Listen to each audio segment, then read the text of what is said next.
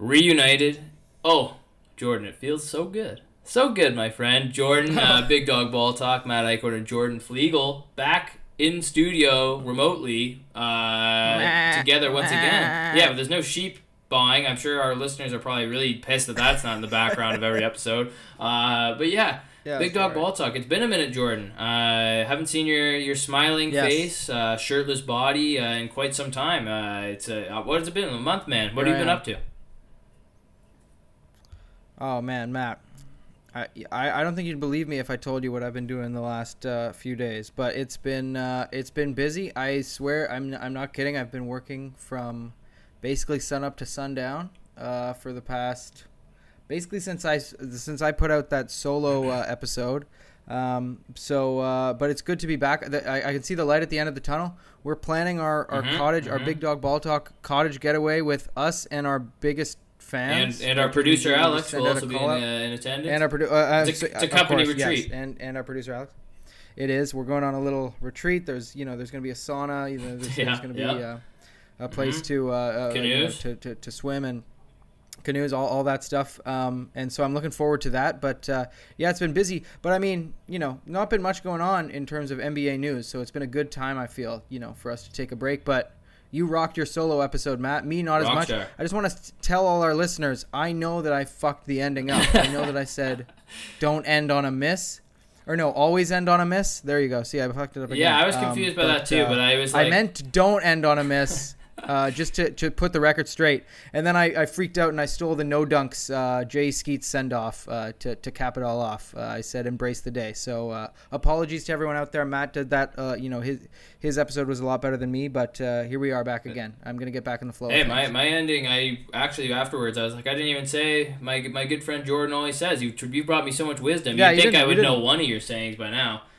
This is we're almost at 100 episodes. By the way, we're going to have to do something fucking crazy for episode 100. So get us that Big Dog Ball Talk if you got any ideas. 100 shots. 100 shots. 100 shots each. 100 push-ups. Who knows? Maybe a nude podcast if we really want to get steamy. I don't know. It could be good. That's a good idea. Stop asking.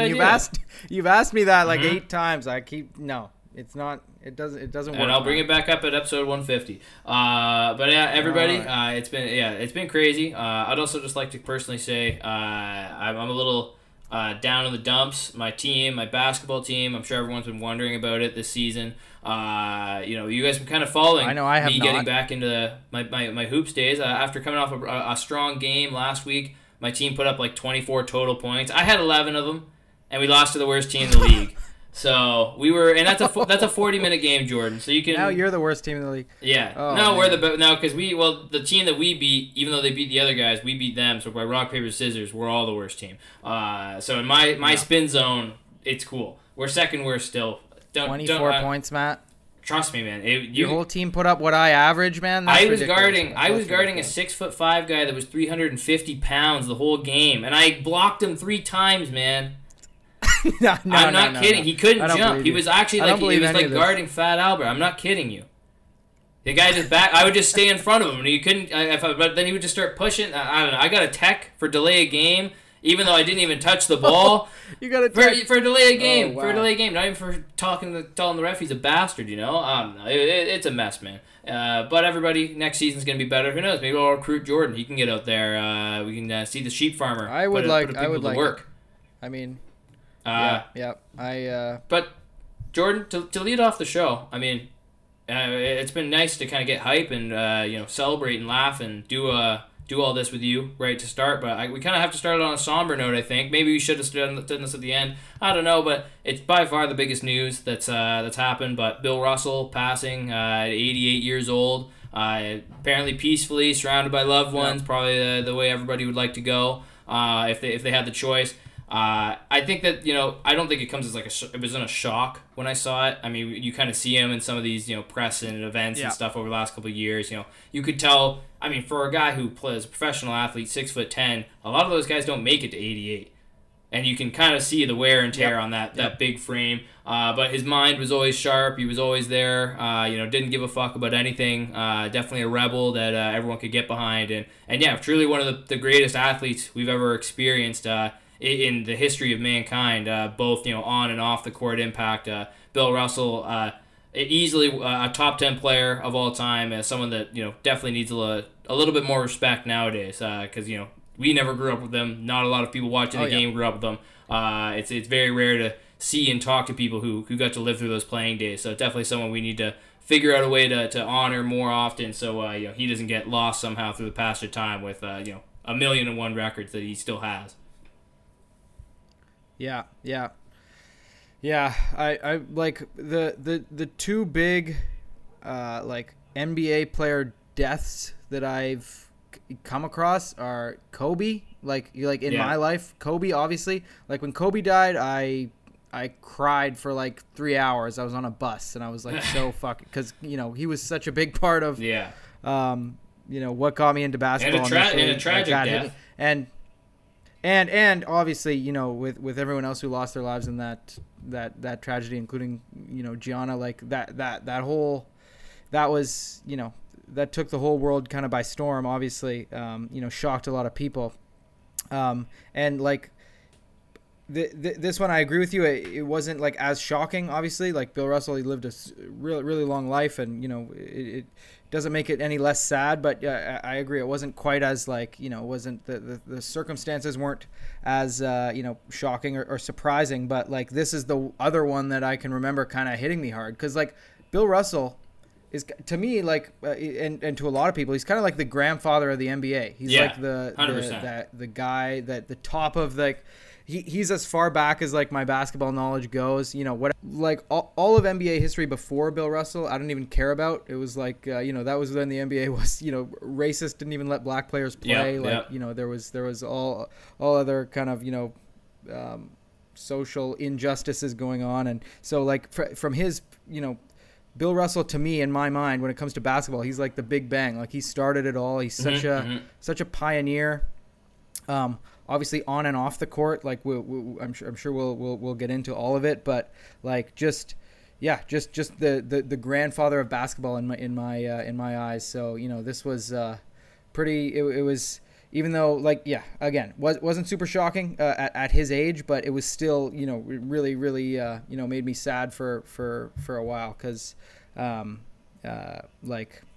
his fingerprints are all over the game, especially when you look at like the center position, the most probably the prolific position, across time in basketball and in the NBA.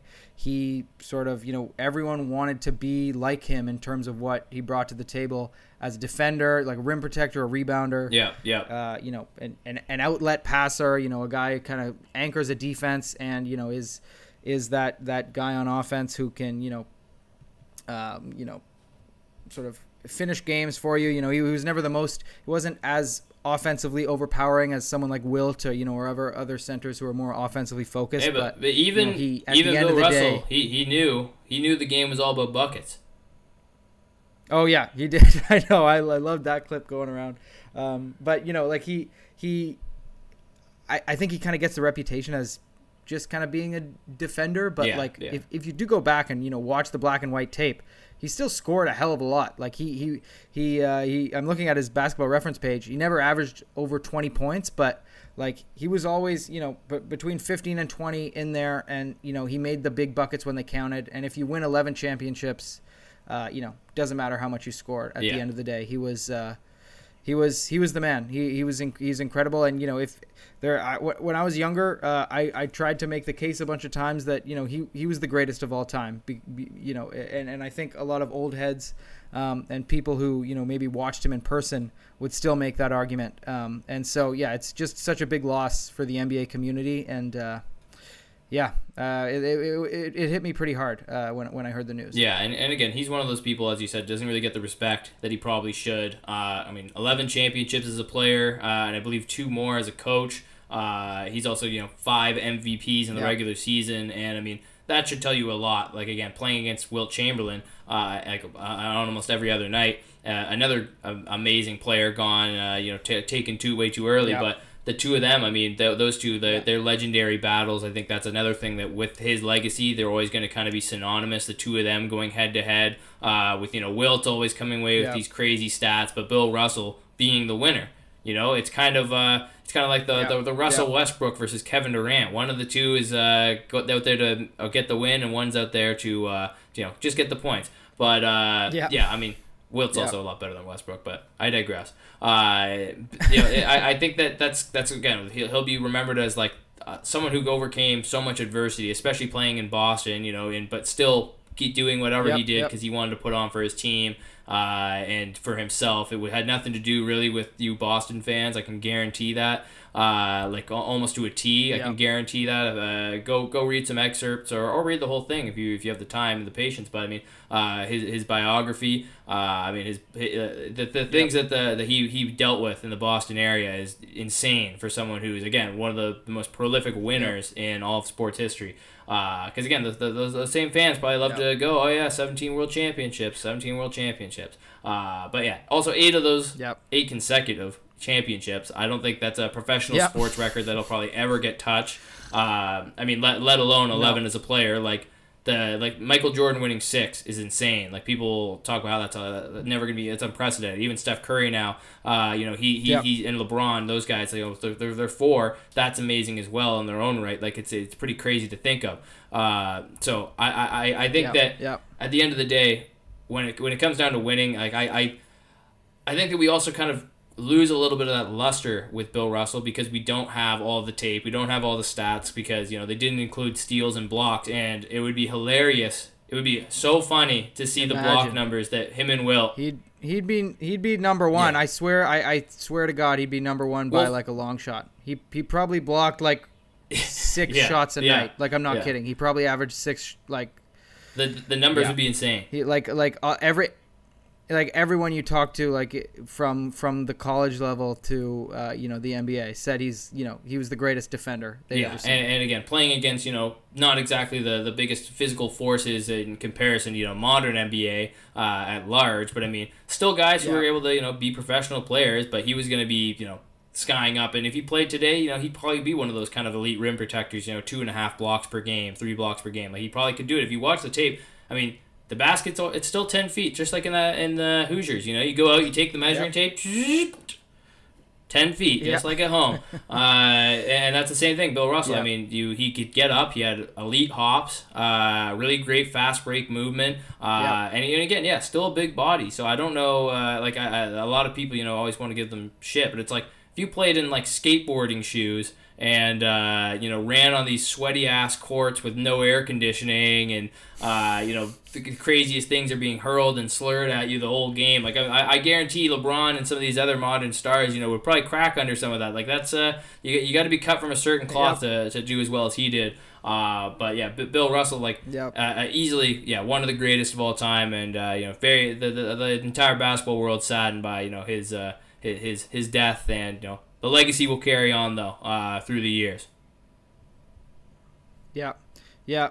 Like, and again, like all the stuff he did had to deal with, but then helped to sort of push forward in terms of civil rights off the court. Like the Cleveland Summit, every time he sort of spoke out against what would happen, when him and other Celtics players, when the league was becoming more sort of integrated and black players were, finally kind of in the league, they would still go and travel in the South and not be able to stay, in the same hotels as their white teammates, eat in the same, restaurants. And, it was something he had to deal with and consistently spoke out against. And, slowly, because of pioneers like him, and other athletes like Muhammad Ali and Kareem and, everyone sort of back in those times when it was so much harder to be an athlete than and specifically a black athlete, than it even is today. Like it's that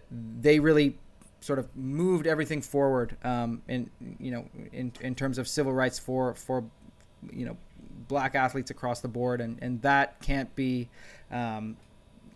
that can't be under sort of stated, how important guys like Bill Russell are, for that whole movement. So it's really just tragic loss across the board, and just man on the court, like I really we gotta toot his horn. We gotta stay sort of consistent, and remind people how good Bill Russell was.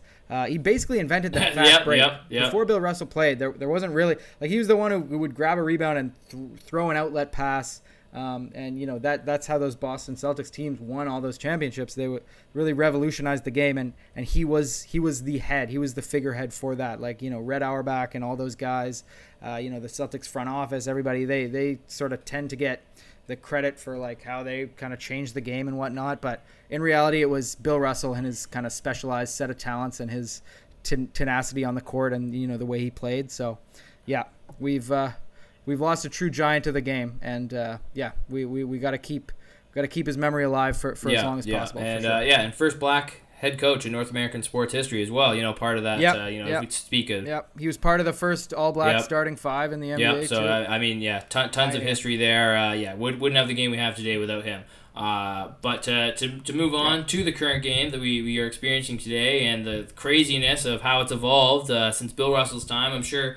The money. First off, wow, insane, and some of these major contracts, similar to that big extension given to Zion Williamson. And part of that contract, we're here to talk about, not about the deal. I mean, the deal was interesting. You know, me and Jordan spoke about it. You know, it's especially for an unproven guy, and his body hasn't really been proven either. You know, with a lot of different health concerns, and talking about the body and some of those health concerns, the Pelicans have actually put a clause in where Zion can get a bonus. It's only like $1 million, but only $1 million. It's only an additional $1 million to his major contract there. If he can maintain a weight under 295 pounds during the regular season, which you would think, Jordan, for like an NBA player, 300 pounds, you could probably stay under that, right? You're not like a 7'4" guy. He's fucking 6'7" for God's sakes. You're right, Matt. You're right. But, you know... Great response. Thanks. Zion... But Zion down in New Orleans, Matt, I mean, we've talked about it. It's the joke. It's. I feel like... Okay, I've never been to New Orleans, but, you know, I think with all the gumbo down there, all the incredible, you know, Cajun food, that's going to be the hardest... Mm-hmm. It's going to be the hardest city to keep that weight stipulation in check there, but... He probably loves that chicken from Popeyes. There's no question. Yep, that's right. But like, what I'm looking at his weight, his currently listed weight right now, 285. That's not that far away. Like that's a fluctuation that that could happen. I guarantee that was like his lowest weight that they were able to put him in. Like everyone's seen photos of him. There's no way he's got to be closer to 290. Like it's gonna be like that. If sportsbooks don't have those bets out already, you better have an over under on Zion 295 at one point in the season. If he stays under it, I would be shocked because the second he gets injured, that weight's gonna go. Oh yeah. No, I know. But okay, like here's the thing. I understand all the people, you know, sort of up in arms about this, thinking it's sort of like basically like fat shaming Zion, which I want to sort of stay away from. Just keep it about like the realities of the game. If he's heavier with his history of injuries, he's going to injure his lower body. Like it's about we're talking about this, or at least I am, because like. You know, specifically for someone like Zion, like it doesn't matter if you're not an athlete or a basketball player or someone who like jumps all the time, but like the way he plays the game and the way his body just sort of is, like he's gonna fuck up his knee or foot something, more than it already is, if he's keeps kind of being out of shape, but it's like a vicious cycle because if he's injured, he can't play and get in game shape. And I think that's the best way to like effectively, shed weight and, get down to sort of your ideal, pounds is when you're actually playing basketball games, which again, as And Jordan, we've been talking about this. I swear to God about this guy since he's been in the league. We've been talking about how the whole weight correlation is why he keeps being injured. He's on the shelf at all times. I don't know why people aren't making that gets so, it's right there. Why, like a stress foot fracture usually happens in 7-footers. He's 6'7". I know. It's like I don't know what to do. Like I don't know what. I've read a bunch of articles about how he's kind of like annoyed by the clause in the in the contract, but I don't know how solid that reporting is. Like I think maybe that's kind of just speculation, but like I don't know. I don't know what else you're supposed to do if you're New Orleans and their sort of medical staff and even their front office. Like, what the hell will you do with this guy? This guy's like becoming one of the most like the biggest enigmas in the league. Like if you put aside like Kyrie and Ben Simmons, Simmons, and increasingly fucking KD, and even Harden, even if you want to. Like, it's crazy. Like, when was Zion drafted again? Can you update me, Matt? 28. I believe it was the 2018 draft because it was. I think he was. Or it could have been 2019. It was. I'm gonna double check really quick for you. But I believe it was either 2018 or 19. I think you're right that it was 18. Like that seems like it was just yesterday. That's 4 years ago at this point. Like this. 2019 draft. 2019 19. Draft. Okay. Like yeah. I just cannot get over how wonky this guy's career has been, but how much he consistently still stays in the news because once again he was like, you and I remember watching him coming out of high school, like his tape and even at Duke, like insane. It's one of the craziest things I've ever seen, like the way this guy moves and like his jumping ability at his size. But like, man, he somehow I don't care on whose end it is, somebody's got to figure this out so we can get this guy in the court because I'm sick of even talking about when he's healthy. Yeah, when he's healthy, he's a beast. 85 games played in his career. He averages 25.7 points per game, 7 boards, almost 3.5 assists a game. Like that's like all-star numbers. Like you could, that's really good production. But the problem is if you're getting 85 games out of a guy within 3 seasons, 3.5 seasons. Like that's pretty bad. Yeah. Like that, if not just downright horrible. And Jordan, just to expand on this, because again, like I feel again, I'm also kind of sick of talking about Zion's weight and Zion this and Zion when's he gonna come back? Well, how is he gonna play? How do you feel about athletes having these weird contract like stipulations like this? Like another one that kind of it was so memed and made fun of online by people that Kyler Murray. I don't know if you've heard about this. The Arizona Cardinals quarterback. He just signed a big new contract, and for anyone who doesn't know, in his was an hourly minimum of homework he had to do, which essentially was watching tape, giving a fuck, doing his job after hours. They had a clause that he had to do that because apparently he's been playing too much video games, too much Fortnite. That was literally written in there. He agreed to it, but because people gave him so much shit about it, then they took it out. But this is another weird one, and I get like Zion is kind of being like, what the fuck? Nobody else in like NBA history probably has a weight clause like this. Yeah. No, I know. Well, I mean the not even Cheeseburger Smith from the 1968 Cavs. Like they've got to put wherever DeAndre Ayton ends up. If he stays with the Suns long term or later on, he's got to have a gamer sort of clause in his contract too because it's becoming insidious. But like, it's weird. Like. I don't know how to feel. I feel like there's at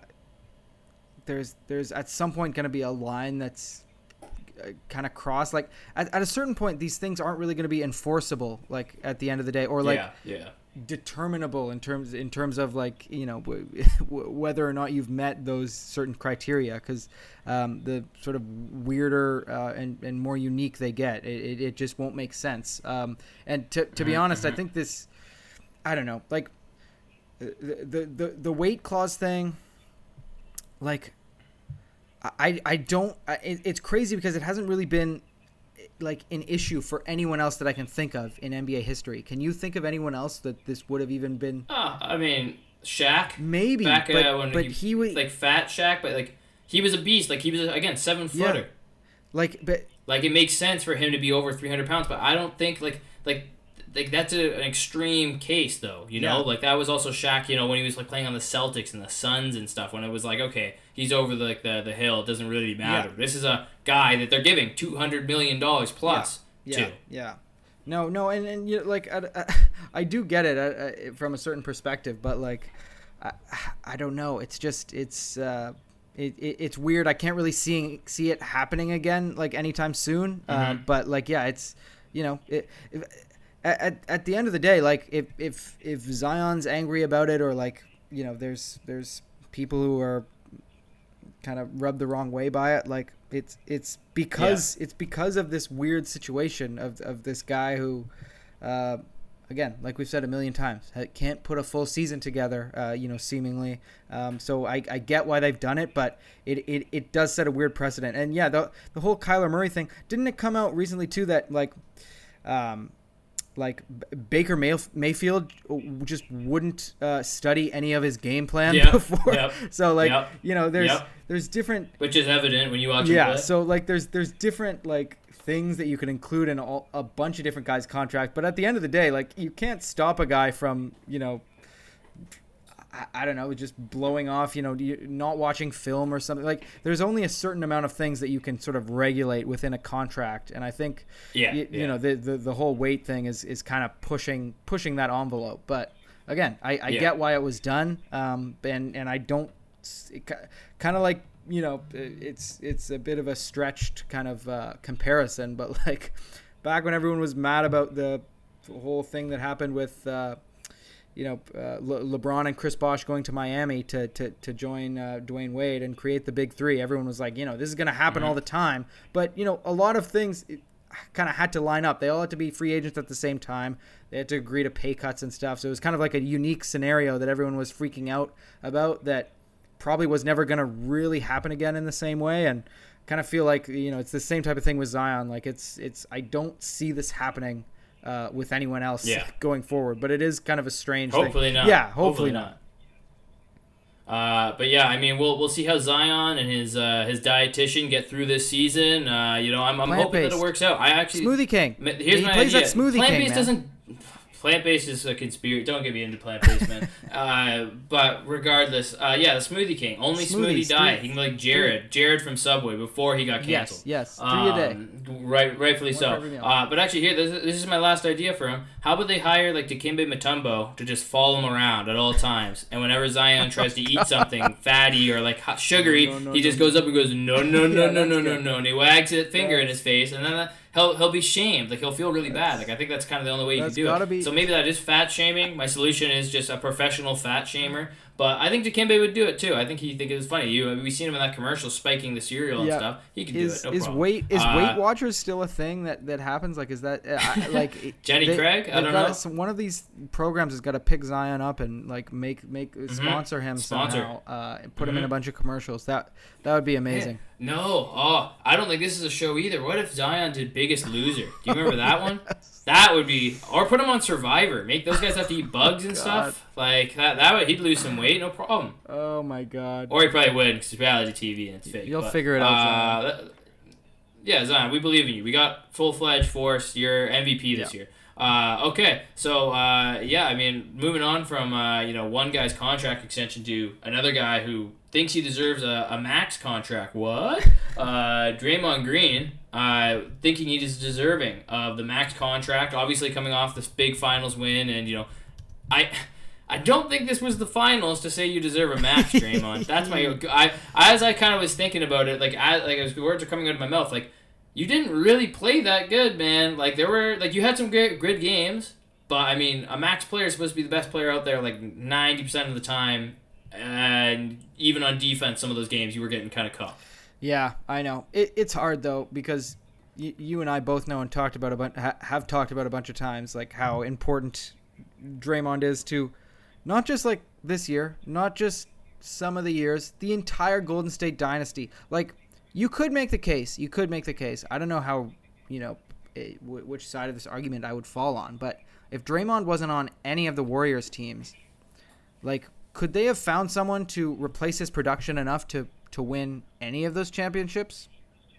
Mm-hmm. Yep. No, I mean, for sure, historically, Draymond has been, like, as we've said, like one of the most important, if not the most important cog in that, that Golden offensively State and without defensively, him. Or I should say defensively, which is the thing everyone knows about. But remember when he was out this year and how shit they looked offensively? Like they looked like crap. Without the ball movement. Like there was no good shots for Steph Curry. No sort of Jordan Poole kind of floating. Off of Draymond back screens, like everything he does is such an important cog in their system on both ends of the floor. Mm-hmm. And I think this is really more of a case because I agree with you. I hear what you're saying. He really did not have a good finals at all, and he really if there was any year that you'd be like, okay, you know, maybe they could have actually won it all without Draymond, it would probably be this year that they just won. But like, you know, I think if you're the Warriors, you got to take care of Draymond at the end of the day. Like, even if it's not worth it, you know, for what he puts out, the product he puts out on the court in terms of his individual stats. Like, I think if you know, kind of the whole Lakers philosophy when they took care of Kobe and, you know, all of their sort of, you know, their way of thinking of, you know, if someone gives their all to the franchise, you're going to take care of them towards the end of their career so that other guys want to come and play for you and do that same thing because you know you'll be taken care of even when you're not really worth the money you're being paid at the end of your career. I think that's the similar type of thing with Draymond. Like, if I was Lacob and, you know, the Warriors brass, I would cough it up and give it to him. Yeah, well, man, so we're talking like $27 million. Right? You get that. Yep. $27 million you'd be on the books for. He's 32 years old. We've already seen, you know, kind of a little bit of a decline over the past couple seasons. Is that really an investment you want to make? Because if you're doing that max contract, you know he's going to want it. It's not like just 1 year, $27 million. Like, that's going to mean, you know, and actually, I believe his max would be worth more than $27 million. $27 million is what he has in a player option. Right. So this coming season, he signed through. If he wants to opt out and not take the $27 million like a psychopath, then he can do so, and then he'd be an unrestricted free agent. But he can just opt back in, and then he's still signed till 2024. But after that, you know, let's say he makes another All-Star somehow. Like it's possible if the Warriors keep being as great as they've been. You know, he could be an All-Star player again. Or if he just, you know, kind of hits certain quotas, he'll probably be an all-defensive team guy. Like he can build up that resume a little bit more to, you know, fit a higher pay cut. But yeah, I don't think I would feel comfortable signing him to $27 million all the way to 36 because 32 really, like, as good as he has been and as good as he has played historically, I think he's got to kind of realize, like, okay, if I'm signed long-term to this max deal, the team could get really shitty because Clay, we've already seen he might have one foot in, 1 foot out as it lays right now. Like, they've got to be really smart with their money. Yeah, no, I get it. I mean, they are the richest team probably in the league. You know, luckily. Yeah, they have the most luxury. Yeah, so by far, I think it's like a huge amount. It was them and the Celtics. Yeah. So, like, you know, if any team would sort of lean, I would sort of expect to make this deal happen, it would be a team like the Warriors. But no, I hear you. Like, I get what you're saying, and I don't know. I feel like with Draymond and again how important he's been to your whole run of relevance, I wouldn't pinch pennies. Like I would give him what he wants, but that I'm not saying that he's magically going to, you know, produce better on the court. Like I'm saying just do it even and embrace the decline. Like, because like I don't know, as much as Golden State thinks they can thread this needle beautifully and sort of transition from the old Warriors to the new Warriors, you know, get you know, Kuminga in there and Wiseman and all these and Poole as kind of the shoulder player. I think, to be honest, I don't think any of those guys can really fill the shoes of those who came before them. Like I don't really don't think it's going to be like a Spurs. They're all like poor man's versions almost. Yeah, I don't think it's going to be like a Spurs-esque run for the Warriors where they just keep winning and winning and winning. I think when Draymond goes and then shortly after sometime when Steph goes, they're not going to be at all you know, the same type of organization, because I just think those two guys, like Steph, Draymond, and Clay, that's just what the Warriors are. And I don't think, like, as much as the Warriors want to think like, oh, we'll draft well and then we'll become this, you know, amazing organization that's going to be great for years to come.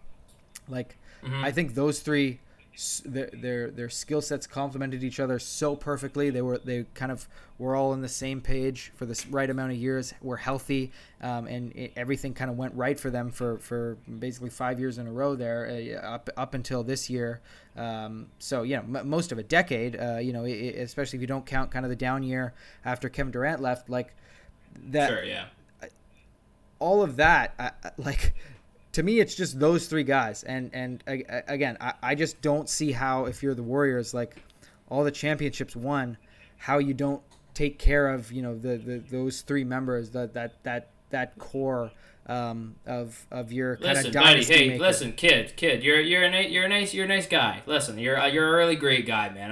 Right now, if I could put my arm around you and muss up your hair a little bit, give you a kiss on the cheek. You're a really good guy. You got a great heart, man. But this is a fucking business, buddy. No. Come on. We're not here. We're not in the making friends business. We're not in the touchy feely, hunky dory. I love you, you love me universe, man. This is the win or go home kind of universe. That's where I live, man. You capitalist, and I'm not just gonna give. I'm not just gonna give this guy a contract for nothing. I also, being big brain, and I'm kind of going my Wolf of Wall Street right now. But do you really think Draymond would actually leave?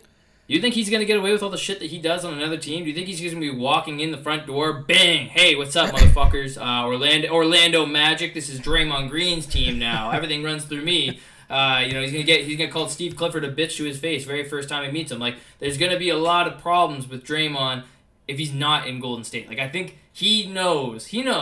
This is just kind of him trying to leverage it out. I think he will probably end up getting paid, and I think a lot of it is going to be, just the management, trying to, treat him as he deserves, which, I get. But at the end of the day, like, if you're the Warriors, you really got to bank that those guys you're drafting are turning out. Like, I mean, Kuminga has shown that he could be good. Moody, a little bit lackluster for his rookie year, but really not that much burn, so it's kind of tough to grade. Yeah. Obviously, Jordan Poole looks like he kind of has some of those tools, like you said, but yeah, I kind of see him being kind of like a poor man's Steph. Like, he really wants to be like him. I think he's influenced by being around him so much, but he's definitely not at that level. But who knows? Maybe he could. He's probably the only one there out of those three that I think could really be like a true like all-star potential. Maybe Kuminga, if I can see him kind of work on his like skill a little bit, because he's such a freak athlete. But still, my boy Wiseman, I need to see this guy get healthy and get some real minutes, because again, they need a starting center, and Kevon Looney's not there. It's Wiseman time, man. This is the season. He could put a lot of people on watch, man. I'm telling you. No,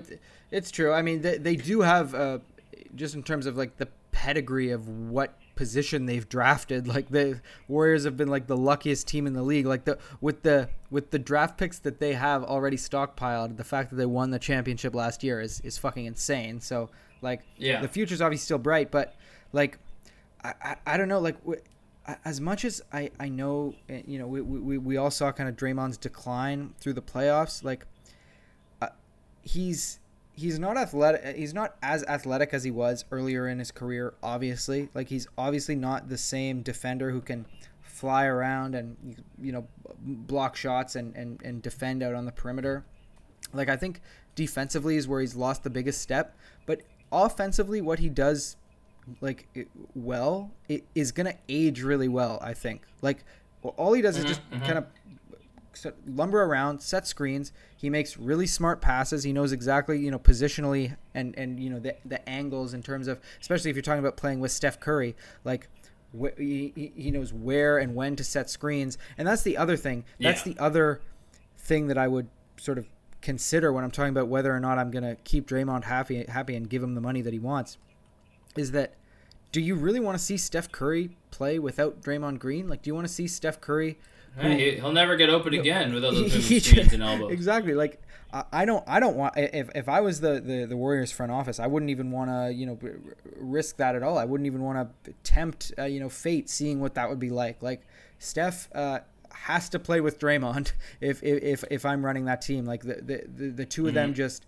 They work so well together offensively. I think you can make the case they're the most sort of, like, in terms of like a pick and roll ball handler and screener, like that dynamic, not necessarily, two scorers who can both put up 25 per game. Like that's never been what they can do, but like players who play well off of each other and complement each other's strength. I can't really think of a better duo in NBA history, like it sort of with that sort of similar dynamic. I just, if you're keeping Draymond happy and around, to me that also ensures that Steph Curry can be at his height as he rides out the rest of his prime. And as we've seen, he's not even close to slowing down. Like the shit he was doing in those finals was insane. So that's another big reason, not even just for Draymond himself, but just the what he brings to Steph, and also just as a leader on that team. Like, if you want any chance of those young guys that you've drafted coming along, on the defensive end as passers in the quote unquote Golden State system, you need someone like Draymond to show them the ropes and be a leader there. So I think if you're investing in Draymond, you're not just investing in him. You're basically investing in your whole team. But at the same time, I agree with you. I don't think many other teams are going to be throwing money at Draymond, because as much as Steph needs Draymond, I think Draymond needs a Steph, because if you just put Draymond on the fucking Hornets right now, I don't think I think it'd look even worse. Hey, maybe he could whip those boys into shape. They obviously need some fucking discipline. Cat had Jimmy Butler. Now he needs Draymond, on his ass. Someone to bully them. I'm telling you, man. He'd actually I've been be saying great it for years.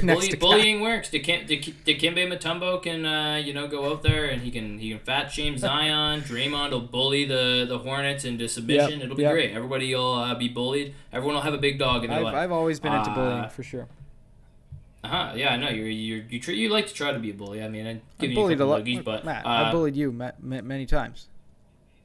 Well, listen here, brother. If you ever try to bully the big dog again, are you trying out I'll for the take WWE, my Matt? world title and bash you over the head with it. Yeah, WWE time, everybody. I'm sure everybody here loves WWE. Oh, yeah.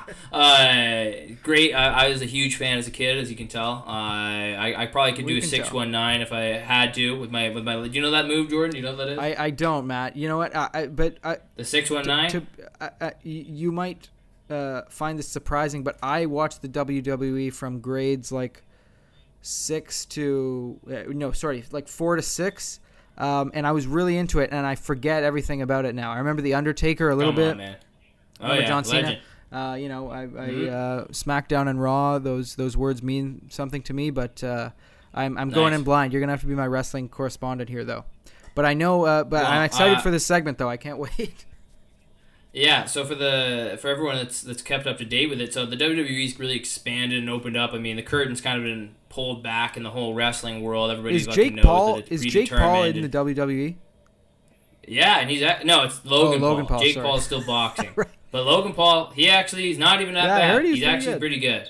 Well done. Yeah, he looked pretty good. I only watch the highlights. Like, I'm not, like, I don't watch it anymore. Sure. Like, I still watch, like, highlights and clips occasionally, but, like, I'm definitely, like, I don't know. I'm pretty close to being fully sucked back in, though. I'm not gonna lie. It's very close to happening. But I've got enough going on. Regardless, maybe we'll do a wrestling podcast one day. That would be good. But yeah, WWE. It's they've been opening it up to kind of finding people from different avenues, because obviously doing professional wrestling is kind of a niche sport or niche craft, whatever you'd like to call it. What do they call it? Sports entertainment is what it counts as.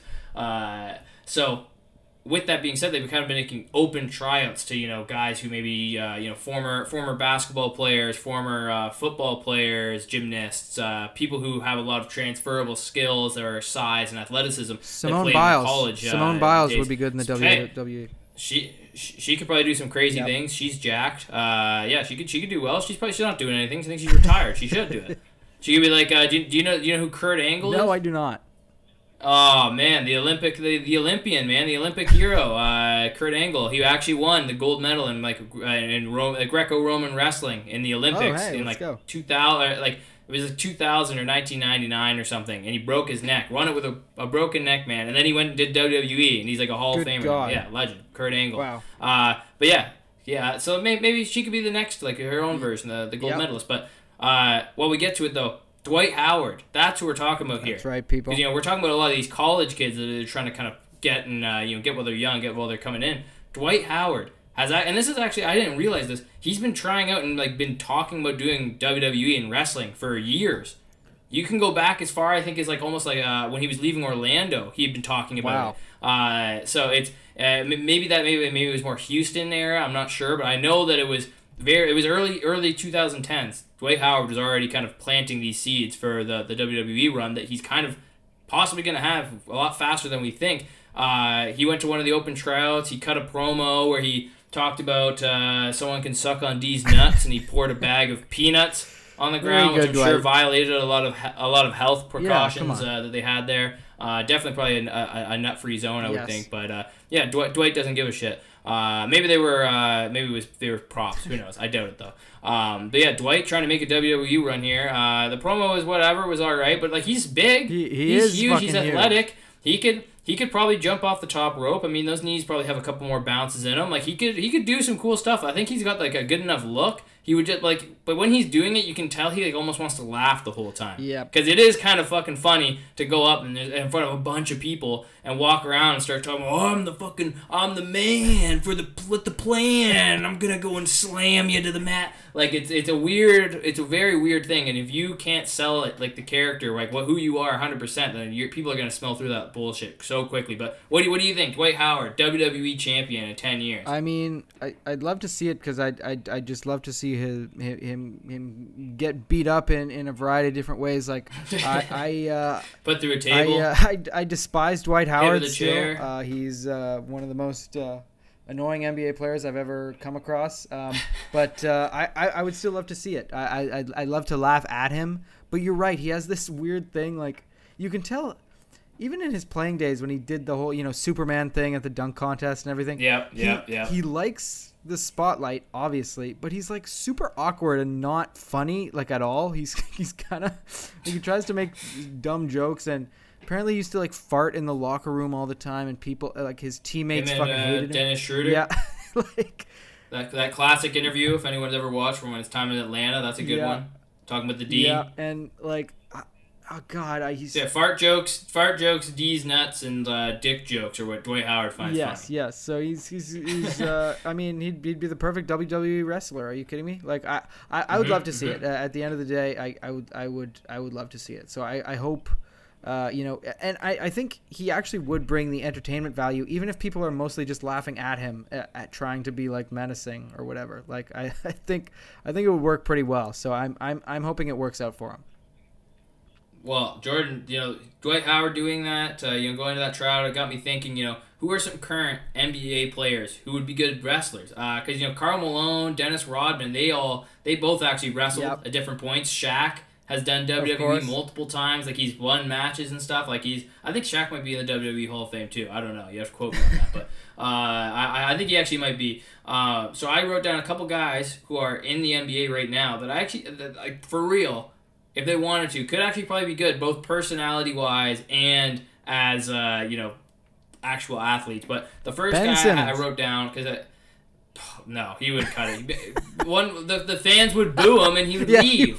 He couldn't handle it. He'd be like, I want to be the good guy. I want to be the really cool good guy. And then he'd get booed, and then he would just quit. But he did tap out Kat, so, that's what I'm basing it off. True. So who knows? Maybe So Cat's not on my list. First off, after that, if you get beat up by Ben Simmons, but the first guy that I got down here, and it shouldn't really come as a surprise, Giannis Antetokounmpo. Oh my God! What? The Greek god or something? Oh yeah. Bro, he would be amazing. Oh, yeah. 6'11", ripped, like muscular guy. Like he's fast. He's got the hops to do. Like he would be insane at WWE. And you see him like. When he gets into it, like he can really he's an intense guy, but he also got kind of a humor to him. You see all social media. Like I think he could for real put something together. He could be like an amazing wrestler. Well, he'd do his mean mug to the crowd too, and that would just fucking hype everybody up. No, I think that's a great pick. I mean, like I don't think you could touch him. His reach is too strong. You just hold his hand out and hold you by the head. Yeah. You could swing punches all you want. You wouldn't get anywhere. He pretty much any sport, entertainment or otherwise, Giannis would be king of it, 100%. But you're right. He already has the persona, like the Greek freak, as a Greek god, come out shirtless with a little crown. What are those little feathery crowns that the Greek gods wear? It would be perfect. Another guy that I have down, just because, and this one I put more personality-wise, but I think it could work. Giannis's teammate, the OG Bobby Portis. Man. I think, yes. And he's got a history of violence. He does have a history of violence with teammates, so we know he's legit. He can throw some hands if he needed to. But Bobby Portis, like he is funny. He can talk some shit. Like he's athletic enough. Like I think he could put together a look. Like he's got a mean face. Like I think he would need to really get like a cool outfit. Yeah. But like, cause I think like if you look at him as a whole, not a very intimidating guy. But like I think that he could be another guy that could work. He would be a lot of fun. He would be a lot of fun. Remember, it was in the finals. I think he got the tech somehow, and he kind of strutted up the court, like he like did like a high knee up the court. Maybe you do that around the ring. Like he's got when it comes to energy, you know, Bobby Portis is he brings it every night. Endless motor on that. And then this is the last one. I think the reason that right away I thought of the Bucks too is because these guys have been involved in it for so long. But the Lopez brothers, Brooke and Robin, they've been doing, and I think they actually are wrestling fans too. Oh, they gotta be. I'm pretty sure they are. I think they do the whole routine before the Bucks games. Yeah. But also, it's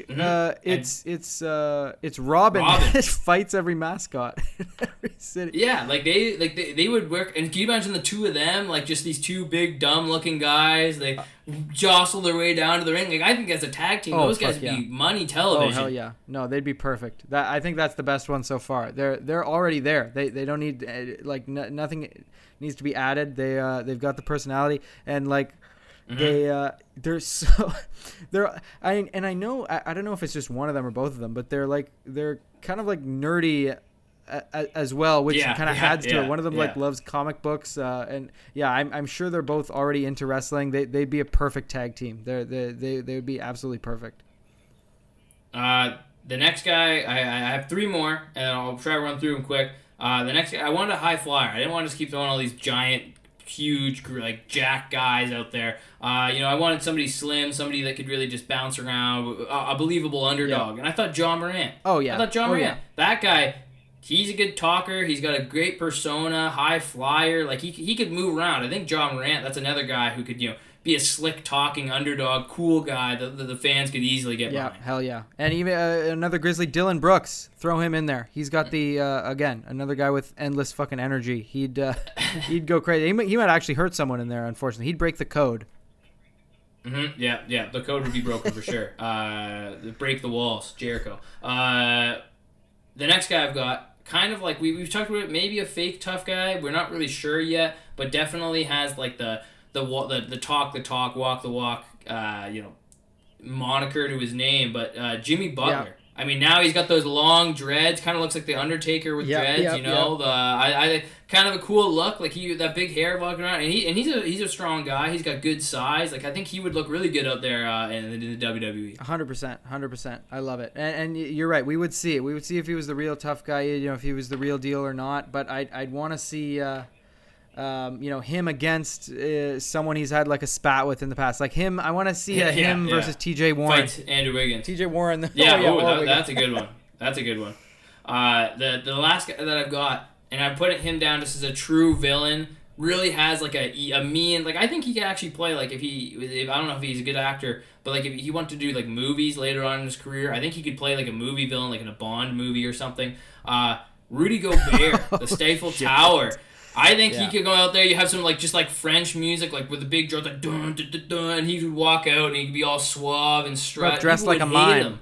Big France, something like that. Sure, overalls and stuff, and he'd be like, "Oh, I hate the American swine." People would love it. And I'm saying that backed up on facts. Like I don't know if they do this anymore, but back when wrestling was wild, in like the early 90s through the early 2000s, there was a tag team of these French guys, and the whole I watched I was when I was a kid. I remember watching the guys. There's a rivalry between this American tag team and the French one, and it started because the French ones were talking about how like America needs gun control laws and that the healthcare is horrible and pretty much just like pointing out real things, and then these guys going, "I fucking love America. You can't say that about America," and then everybody was like bringing signs to these like events saying like, France sucks, boo France, like literally making a whole generation of people hate France because some two American guys are pretending to be French guys on TV. So I think that Rudy Gobert could follow in that kind of footsteps, the foreign invader. I think that some people could get behind that in the wrestling world. But yeah, those are my picks for WWE runs. I think those are all hitters. I think they could all work. Keep the coronavirus theme. Call him the French variant. Get in there. He's coughing on everybody. I like it. Mm-hmm. Yeah. There was a guy, his name was Tajiri. He used to do it was called the green mist, where he would spit this, like, it was literally like a green liquid and mist into people's eyes, and then he would kick them in the head. What was it? The Japanese buzzsaw. That was his name. Yeah, Rudy's got to cough on people 100% if he gets into it. And incredible list, Matt. I want to throw two guys in there, not technically in the NBA, nice. But wouldn't you love to see the Jokic brothers in the ring as a tag team? Oh, they would be scary. They're believable. They didn't even need to talk. No, I think they might actually kill someone though. I think that would be the problem. Like you'd have to really tone them down, like sedate them or something, because they. 2-on-2. They could play against the Morris brothers. I'd include them because we found out that they're fake. We found out they're fake. I'd give me. So maybe WWE is better. I'd give all the money I had to watch a fight between those two brothers, those two sets. That would be. Man, it would be really something. Jokic, Nikola, he could be the ref. He could be right in the middle of it. Get a few shots in himself. Like James Johnson in there, like a real, or a special guest referee, and then Jokic, he double crosses his brothers, and he sides with the, oh my God, what is he doing? It's your own brother. Oh my God. No. Oh, I can see it, man. We need to set this up. WWE, we can get you an NBA WWE crossover. It'll be legendary. Oh, it'd be beautiful. And what an event. Would love to see Pat Bev in the ring, by the way, as well. Another guy. Just to get tossed around, yeah. Yeah, 100%. To move on and end off the podcast, we just want to have a quick little powwow with you guys to talk some shop with you. NBA jerseys, are they getting worse? Are they getting way shittier? Just today, as we're recording this, is Monday the 2nd, I think it is. Tuesday the 2nd. Tuesday. Yep, Tuesday the 2nd. The Golden State Warriors announced their new statement jerseys. They released the pictures. They're not horrible, but like they're definitely a downgrade. Yes. And then you look over to we were talking about Utah, and people are saying that these might be the ugliest jerseys that we've seen in like decades. It's up there with like the Sacramento, the gold and bronze one. Same with the Dallas. They tried to do like a bronze one that was really, really ugly. Or even up there with like the sleeved jerseys of the early 2010s. That was horrible. Awful. I knew that was a train wreck. Everyone would just rip them off.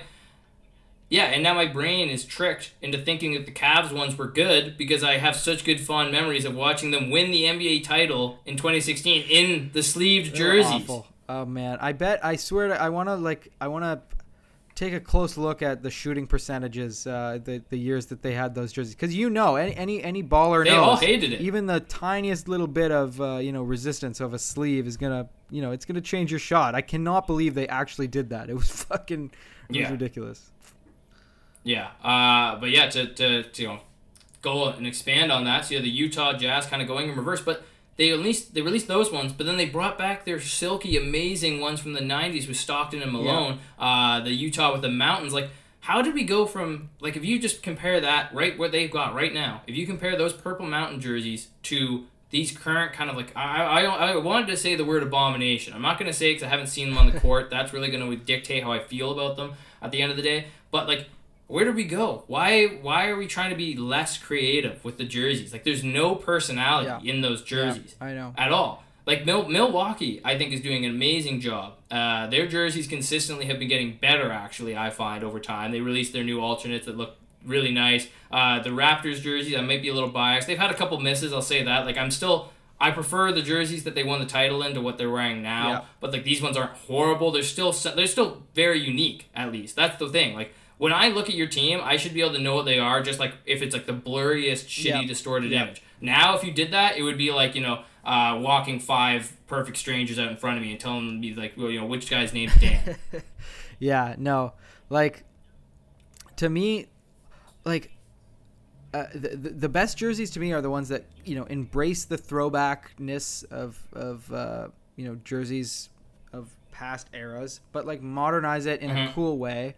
But like, the ones that just take everything out of it and it's just very bare bones, and like we were just talking before we recorded, like the Golden State ones, the color scheme and the way it's just Golden State straight across, kind of a bluish backdrop. It just looks like the Michigan, like the college Michigan jerseys, like Wolverines. Exactly like that. And I'm like, that doesn't give me Golden State at all. Like if I saw those jerseys, No. like I might as well not say Golden State on them. And like I don't know, I feel like sometimes whoever fucking designs the jerseys kind of overthinks it a little bit. But like pretty much every team has a good, like there's a bunch of bad jerseys in its history, but like it knows where it's like hit on them. Like if you think back, like Houston, like back, you know, when they had the cool kind of pinstripes back in the Hakeem days, the Magic.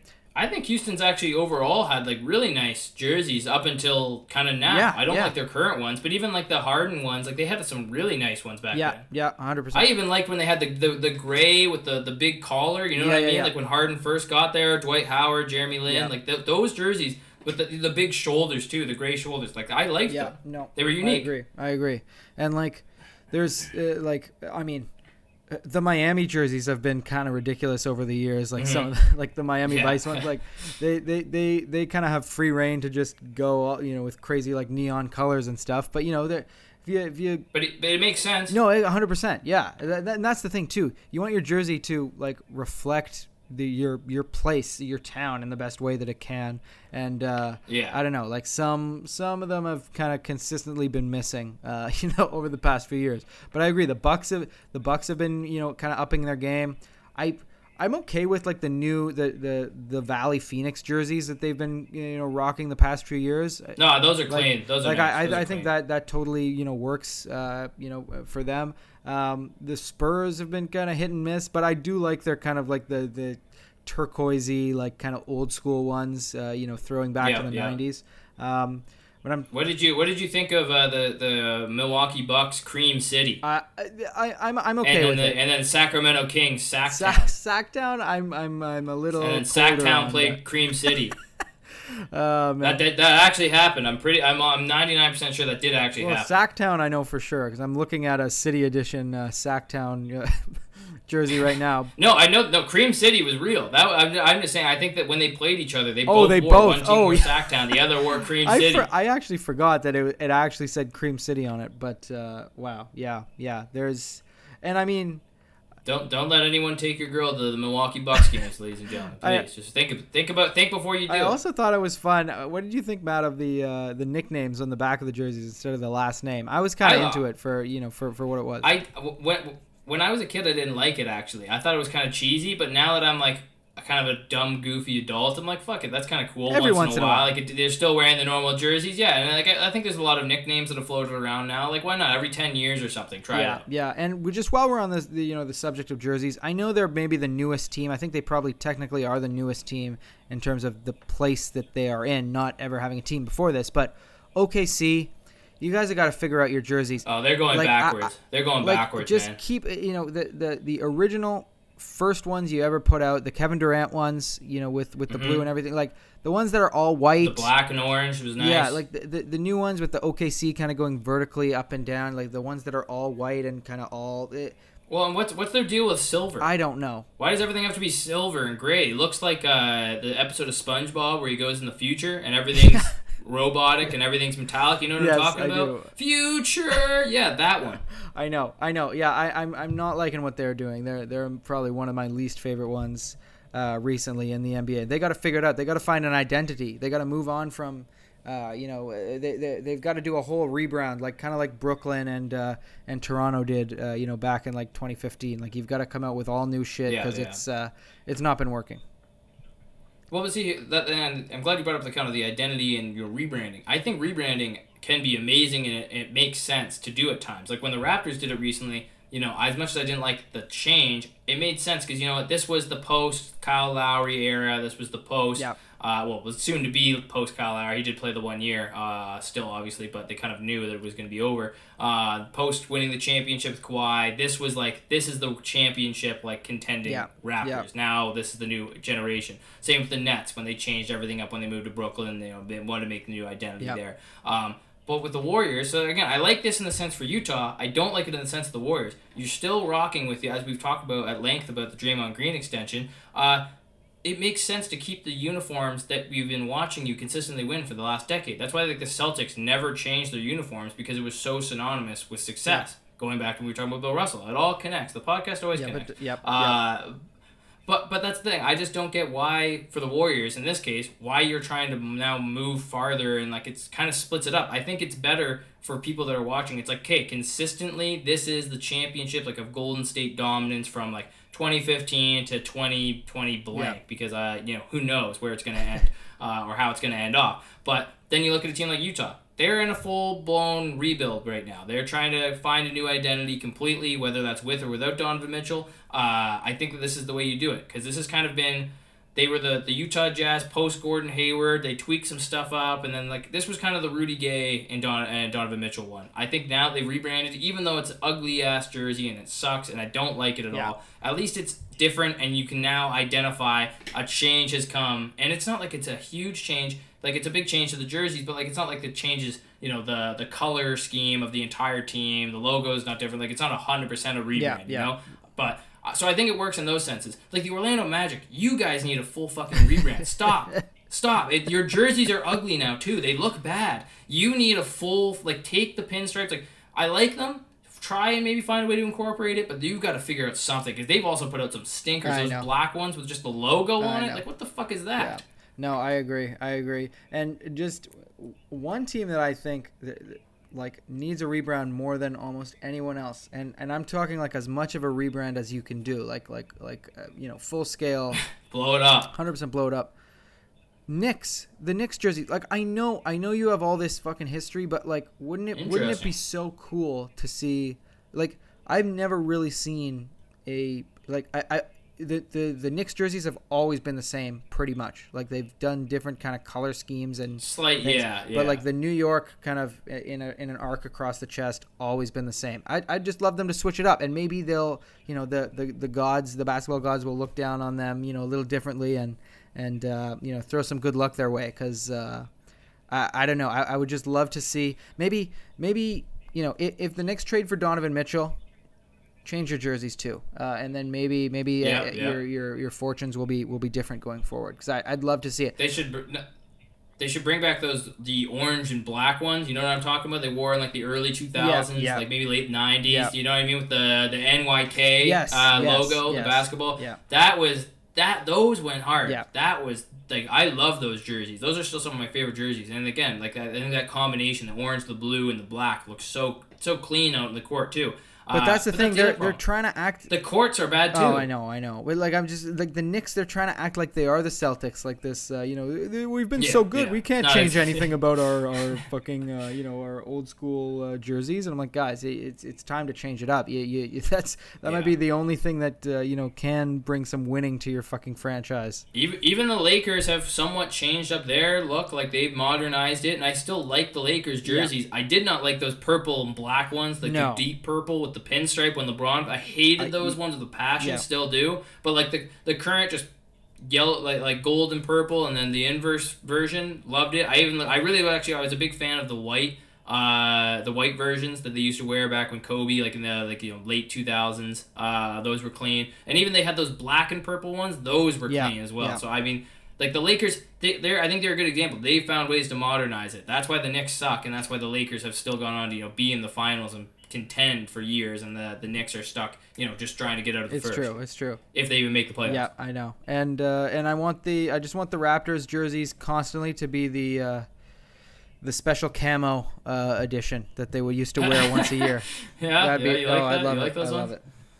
Can't see anybody on the court out there. They're just running. True. The ball's moving. I don't know how. There's only one team out there. The ball just somehow went in 110 times, but nobody was able to stop them. But everybody, thank you so much for listening to another episode of Big Dog Ball Talk. Get at us at Big Dog Ball Talk, please. Follow us, rate us, recommend us to your friends, and we want to hear what you guys think about the some of the news we've talked about. Do you think Zion will find a dietitian or something that works? Jenny Craig, Weight Watchers, send your suggestions if you've gone through a weight loss journey of what Zion can do to manage his weight while being a professional athlete. And again, I also want to know, we both want to hear from you guys what you think of what team needs the biggest rebrand. Who needs it? Or what team do you think maybe should go back to something? Give us your NBA jersey takes. Yep. We want to hear from you guys, and this has been another great episode. Of course, obviously our uploading has been sporadic, but we hope you guys enjoy this. We are going to be back to Monday to Fridays once the NBA season is starting to creep up a little bit more. So we're talking maybe first week of September. We're going to be getting back to a hard set, but we'll keep you guys up to date. Follow us at Big Dog Ball Talks. We're always going to let you know before an upload comes out when we go there. So this is Matt Acorn with Jordan Flegel, Big Dog Ball Talk, and as my good friend Jordan always says, Matt, you know this one. You got to know when to hold them. Also know when to fold them. Know when to fold 'em. Well, keep it going, Matt. Let's go. Know when to run away. Yeah. Know when to run. Yep, you got it. Remember when Michael Scott sang his high melody? Is that where you got this from? Yeah. Come on, Matt. Are you watching that episode today? No, I didn't. But instead, you haven't actually been working with the sheep, have you? Been Yeah, I've just been watching The Office. It's true. But no, seriously, Matt, you got to know when to fold them. I'm busy, Matt. Look, Matt, never count your money when you're sitting at the table. Okay, I know you like to do that. Be time enough for counting when the dealing's done. All right, we'll gamble a little bit on the weekend at our retreat. Don't you worry. I'll milk you dry. Hey, I hope you do, man. I hope you do milk. There we go.